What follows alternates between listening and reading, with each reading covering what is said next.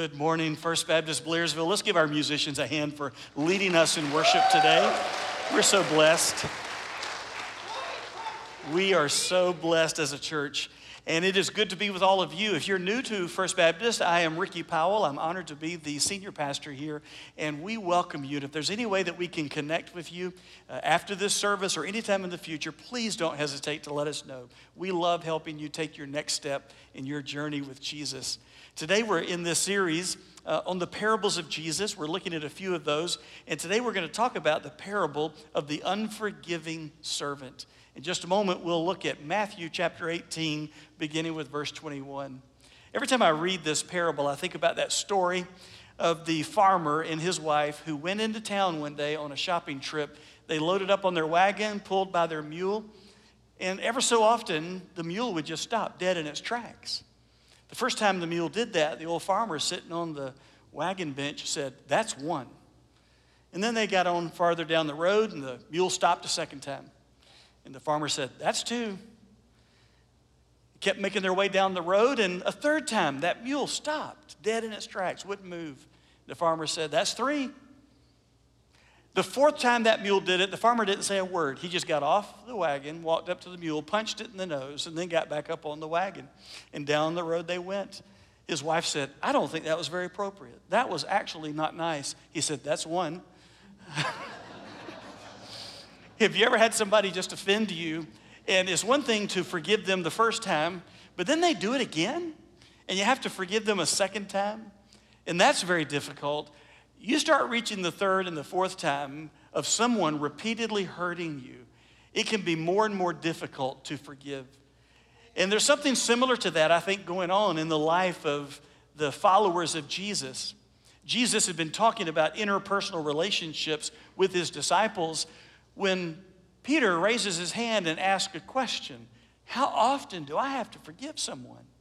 And so that's what prompted Jesus to stop and to talk about the issue of forgiveness here in Matthew chapter 18.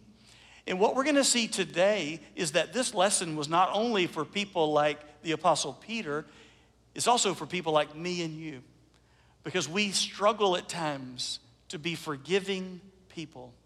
In fact, I'm all about forgiveness when it's me that's done wrong. You need to forgive me. But sometimes I can find it difficult to forgive other people. I don't know if you've ever been there. Sometimes we hurt each other in our interpersonal relationships as family or friends, neighbors or coworkers. We can even hurt one another in the church world in which we live. It was a man named William Backus who wrote in his book, Untwisting Twisted Relationships, that though we expect from our relationships the sweetest moments life can offer, the brutal fact is that what parents, spouses, sweethearts, friends, and neighbors say and do can cause a large share of life's miseries. That's certainly true. People can hurt you, and you can find it difficult at times to forgive. And because of that, Jesus has some lessons for us here in Matthew chapter 18, beginning with verse 21. So listen to what he says to Peter and his disciples, and by the inspiration of the Holy Spirit, what he says to us today. I'm going to read from the English Standard Version. Why don't you read silently from your copy of God's Word as I read out loud from mine. Matthew 18, verse 21 says, "Then Peter came up and said to him, 'Lord, how often will my brother sin against me and I forgive him? As many as 7 times? Jesus said to him, 'I do not say to you 7 times, but 77 times. Or maybe your translation reads 70 times 7. Verse 23, "Therefore the kingdom of heaven may be compared to a king who wished to settle accounts with his servants. When he began to settle, one was brought to him who owed him 10,000 talents. And since he could not pay, his master ordered him to be sold with his wife and children and all that he had, and payment to be made. So the servant fell on his knees, imploring him, 'Have patience with me, and I will pay you everything.' And out of pity for him, the master of that servant released him and forgave him the debt. But when that servant, that same servant, went out, he found one of his fellow servants who owed him 100 denarii, and seizing him began to choke him, saying, "Pay what you owe." So his fellow servant fell down and pleaded with him, "Have patience with me and I will pay you." He refused and went and put him in prison until he should pay the debt. When his fellow servants saw what had taken place, they were greatly distressed, and when they went and reported to their master all that had taken place, then his master summoned him and said to him, "You wicked servant, I forgave you all that debt because you pleaded with me. And should not you have had mercy on your fellow servant as I had mercy on you?" And in anger, his master delivered him to the jailers until he should pay all his debt. So also my heavenly Father will do to every one of you if you do not forgive your brother from your heart. May God bless the reading of his holy word. Peter wants to be a forgiving person. So he asked Jesus this sincere question: how often should I forgive my brother who sins against me? And then Peter, with this open, generous heart, says 7 times. Now in Peter's mind, Peter's thinking, I know what the rabbis say, so I'm going to double it and add 1 for good measure. They teach you forgive 3 times. I'm going to double that to 6, add 1, 7, and he fully expected Jesus to say, "Well done, thou good and faithful servant. You go and forgive 7 times, then you're done." That's the limit of your forgiveness. But Peter was shocked whenever Jesus said to him, "No, I do not say to you 7 times. Don't misunderstand me, Peter. That's not what I'm saying. I say to you 7 times 70. Now, if you're trying to do the math, that's not the point Jesus was making. Jesus is not making a point about math. He is making a point about mercy. He's saying you don't keep count of how often you forgive someone. You just keep forgiving. And if you've forgiven somebody 490 times, you're pretty much in the habit of forgiving them.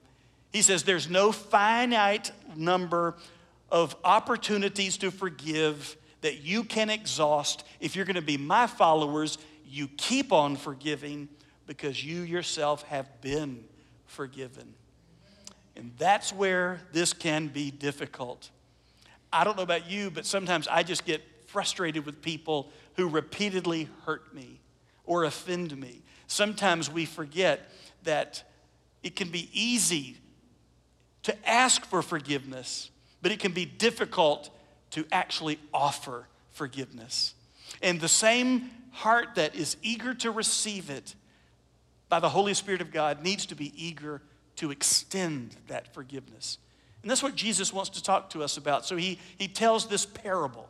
He tells a story, and it's an interesting story. It's really set not so much as a king in Israel as much as it is a king maybe in Mesopotamia who's calling in his servants to find out how much he is owed by them. And in this story that Jesus gives us, he tells us, first of all, that we owed a debt we could not pay. We owed a debt we could not pay. In Jesus' story, this king wants to know what he's worth, and he needs to know what his ledger looks like and what is owed to him. So he calls his servants in. The CPAs give an account and say, this guy owes you 10,000 talents. Now, to us in the 21st century, that doesn't mean a whole lot. But Jesus was using the largest coin that was minted in his day, and he was giving one of the largest amounts that a person could owe conceivably, 10,000 talents. They say that the gold in the Ark of the Covenant of Israel was worth 30 talents. This guy owes 10,000 talents. He is a common laborer. He will never be able to pay this debt back. It would be the equivalent of me saying to you today, we have checked the books and you owe the equivalent of the national debt of the United States of America and you have a week to pay it. You would say, that's impossible. If I had thousands of years, I could never pay that kind of debt. Now you know how this man felt in Jesus' story. He owed a debt that he could not pay. And it doesn't take much spiritual discernment to recognize Jesus is arguing from the lower to the higher, from the secular to the spiritual. He is saying, just in this story, this man owed a debt he couldn't pay. You too owe debts you can't pay. To the King of Kings and to the Lord of Lords, you owe a sin debt that you will never be able to repay, even if you had thousands of lifetimes to try.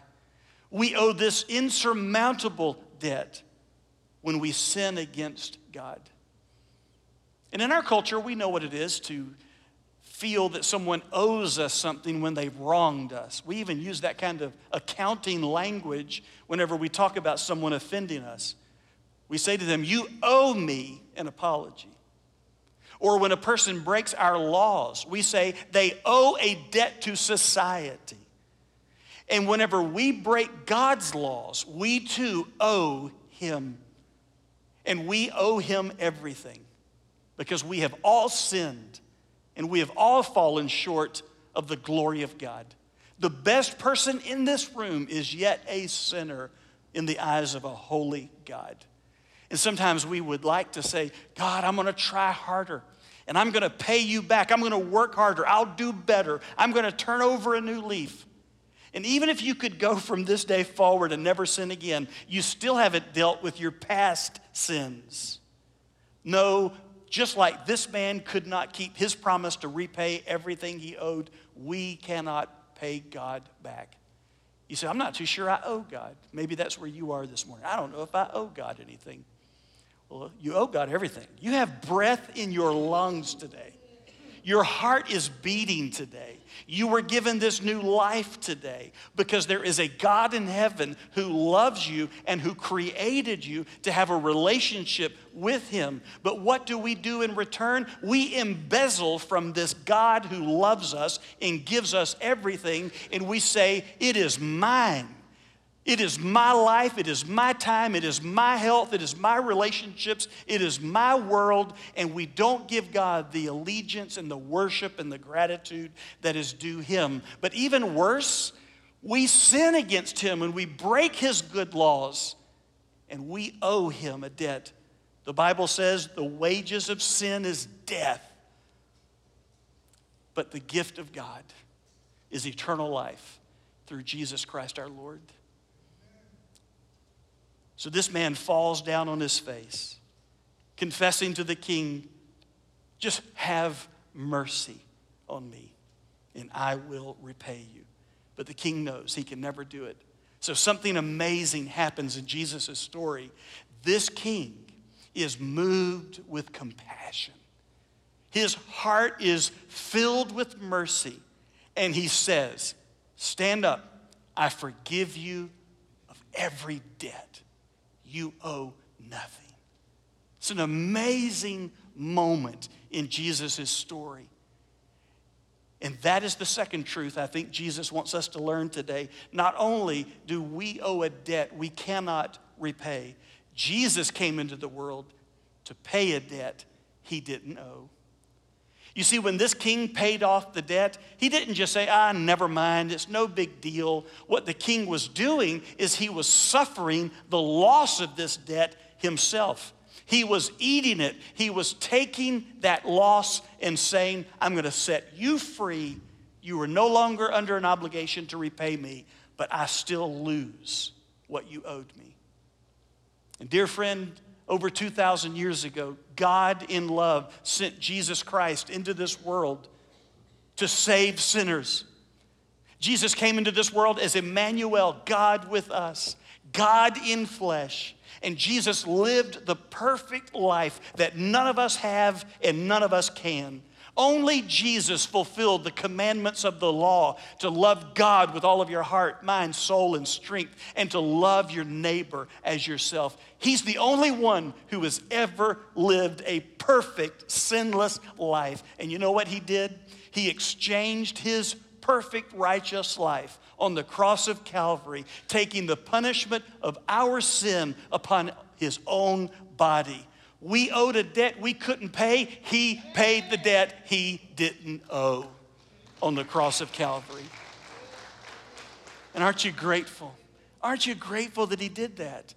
Like the man in the story who's been forgiven of this insurmountable debt, we should leave every day just singing Amazing Grace, how sweet the sound that saved a wretch like me. And the gospel of Jesus Christ is that Jesus paid a debt he did not owe. Have you ever had a debt that someone paid off for you? Many years ago, I knew a student pastor, newly married, through Bible college, then he was going to seminary. Because of that, he had racked up some school debt. But to compound matters, as he started his new family, his wife was diagnosed with a debilitating illness. And so they began to have medical bills just rack up like crazy. It was a lot on him as he sought to serve the Lord. One Sunday, a man came to me and he says, Pastor, don't tell him my name, but I'm going to write a check and I want to pay off all of his bills, all of his debt. I'm going to pay it in full. And when I shared that news with that youth pastor, he fell on his face in my office in tears. How could somebody love me like that? How could somebody do that for me and for my family? Are you kidding me? This is too good to be true. I've never in my wildest dreams imagined somebody would do that for me. He did it for you. Dear friend, that pales in comparison to what Jesus Christ did for you and for you and for you on the cross of Calvary 2,000 years ago. He gave his all, and he wipes the slate clean whenever you put your faith in him. Romans 8:1, there is therefore now no condemnation to those who are in Christ Jesus. 1 John chapter 1, verse 9, if we confess our sins, he is faithful and just to forgive us of our sin and to cleanse us from all unrighteousness. Yeah, it's amazing grace. Amen. And I tell you, it's not just amazing because he forgave all my past sin. He forgives my present and my future. He paid it all. Because, friend, I haven't just sinned against God once. I'm a professional sinner. Don't look at me like you're spiritual. You know you're right there with me. We have graduate degrees in sinning. We're good at it.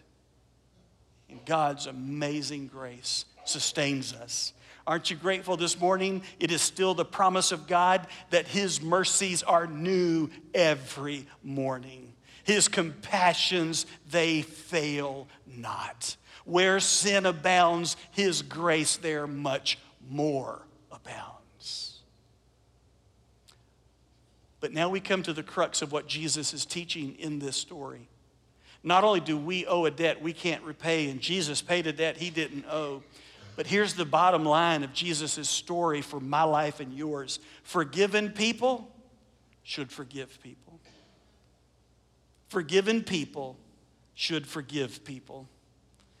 It was the late C.S. Lewis who said, everyone says forgiveness is a lovely idea until they have something to forgive. Then it's not so lovely. But Jesus says, if you've been forgiven, you should be a forgiving person yourself.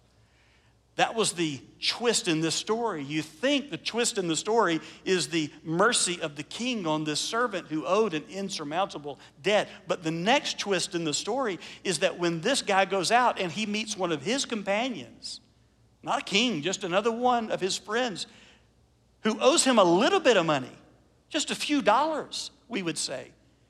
And you would think in this moment he would say, ooh, I have been set free from all my debts. I'm going to pass it on.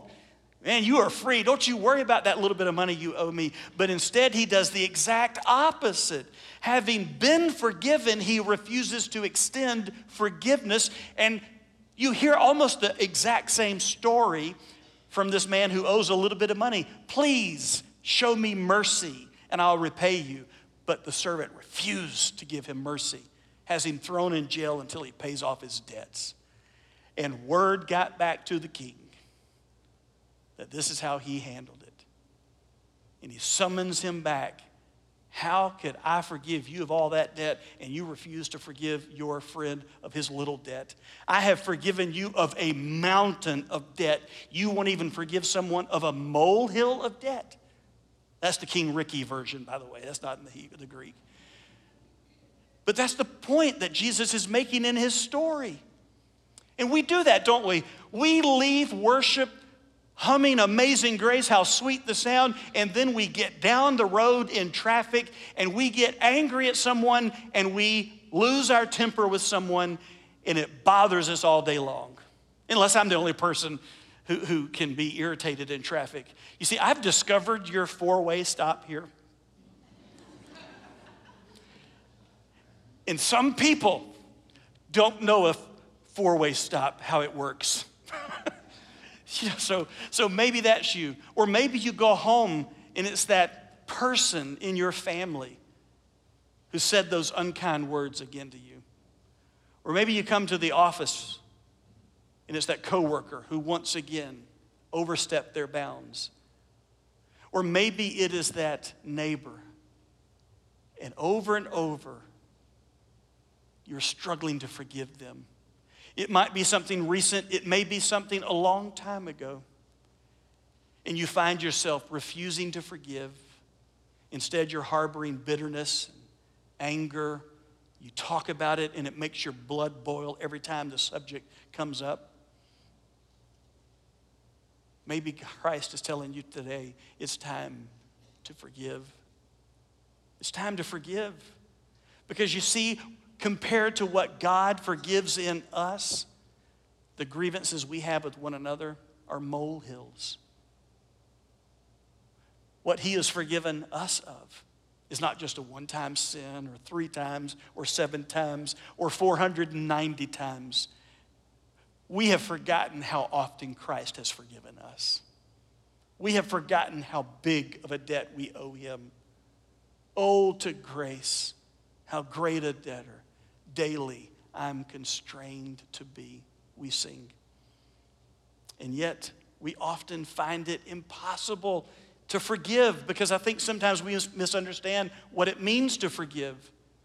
To forgive doesn't mean what the other person did wasn't important. So when I forgive you or you forgive me, we're not saying that what happened wasn't so big of a deal after all. No, it was a big deal. But to forgive means you forgive. You take the initiative and you give forgiveness. And you say, you don't owe me anything else. What you did was real. What you did was wrong. What you did was serious. What you did had consequences. But I am not going to spend the rest of my life trying to get you to pay me back. Because in the end, I end up miserable as a result of that. So I forgive. I wipe the slate clean. I incur the debt of what you did, and I release you in God's grace. Also, to forgive does not mean you have to wait for them to ask for it. Well, if they'll ask me, I'll forgive them. No, you forgive even if they don't ask. For some of you, the people you need to forgive are not even alive anymore. They can't come back and ask for your forgiveness even if they wanted to. But you are still harboring that bitterness and hurt and anger in your heart. And forgiveness also does not mean always you'll be reconciled to that person. Sometimes forgiveness is that I release you from having to pay me back, but I can't have you in my life. But I'm not going to let you poison my life. I'm going to set you free, and I'm going to turn you over to God and let God deal with you. And forgiveness doesn't mean there are no consequences to someone doing wrong. Sometimes whenever people are forgiven, they still have to face the consequences of what they did. Legally speaking, perhaps someone did you wrong, and you say, I just can't forgive them because does that mean letting them go and that they don't have to pay for the crime they committed? Oh, no. This is personal forgiveness. They still have a debt to society. And it's right to let the legal system handle them. But you can forgive them. Or a person can forgive you, but you've done so much damage, there are going to be some consequences going forward. I mean, for example, I could be a world-class Olympic high diver. Just go with me for a moment, because that ain't going to happen. But in the story, let's just imagine I'm this high diver. I'm going to compete for the United States of America in the next Olympics. All the commentators say I'm destined to bring home the gold. And yet, the night before I compete, I get drunk and wreck my car. Now remember, this is a story. Do not leave here saying, did you hear how that Baptist preacher at First Baptist drinks? I don't drink. This is a story. So don't start any rumors. I'd have to forgive you. So I get drunk, I wreck my car, and I lose my legs in that accident. And in my hospital room, before TV cameras, I can beg my country to forgive me. I can beg my teammates and my coaches to forgive me. I can beg my family, forgive me for how I've made a terrible choice. And they will forgive, but I won't be back up on that high dive because there are consequences. Now notice Jesus warns us that there is danger in harboring an unforgiving spirit. In the parable, the king's absolute anger and intolerance of this man's lack of forgiveness comes forth when he says, you wouldn't forgive, so I'm going to throw you back in jail. And you're going to be tormented until you repay me everything you owe.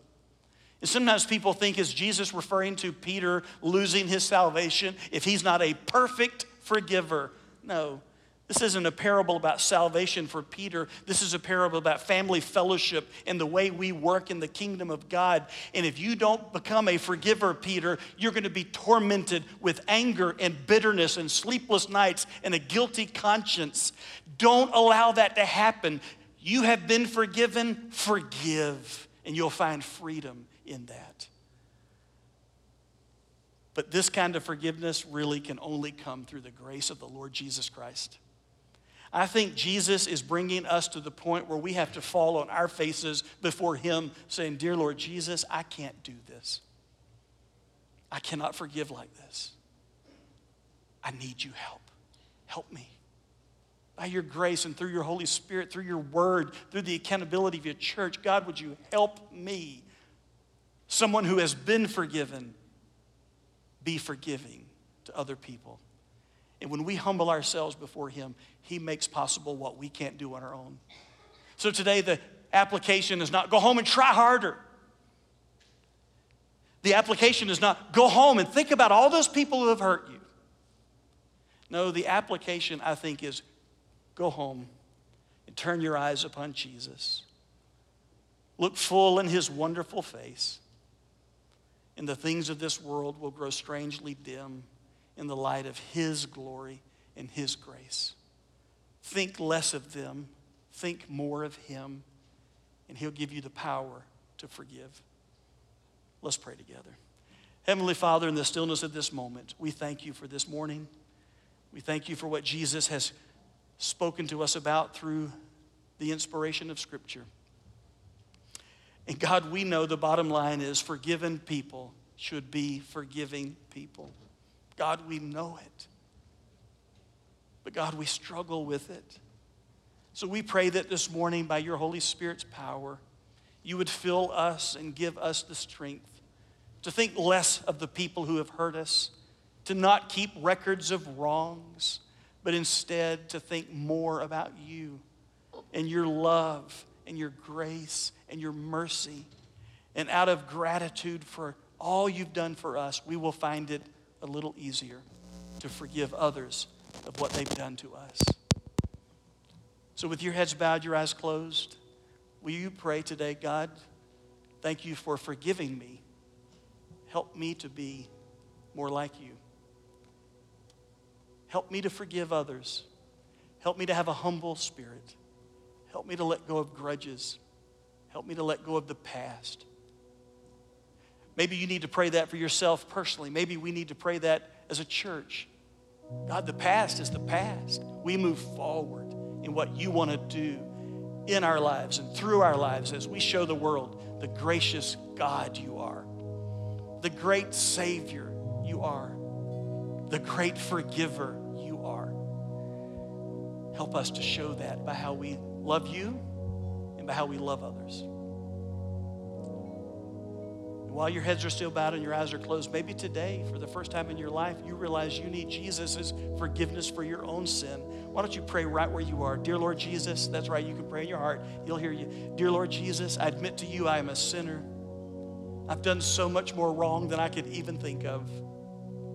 But you came into this world to forgive sinners, and God, I need your forgiveness. So today I place my faith in Jesus Christ, who took my punishment on the cross, who rose from the dead alive. And so he can hear me now when I pray, Jesus, I turn from my sin. I believe in you. Jesus, you're the one who said, for God so loved the world that he gave his only begotten son, that whoever believes in him should not perish, but have everlasting life. Today, Jesus, I believe in you. I put my faith in you. I put my confidence in you and you alone to forgive me of my sin. Thank you for your mercy. Thank you for your grace. I want to learn more about you, Jesus. I want to live for you. I commit my life to you. In Jesus' name. Everyone said,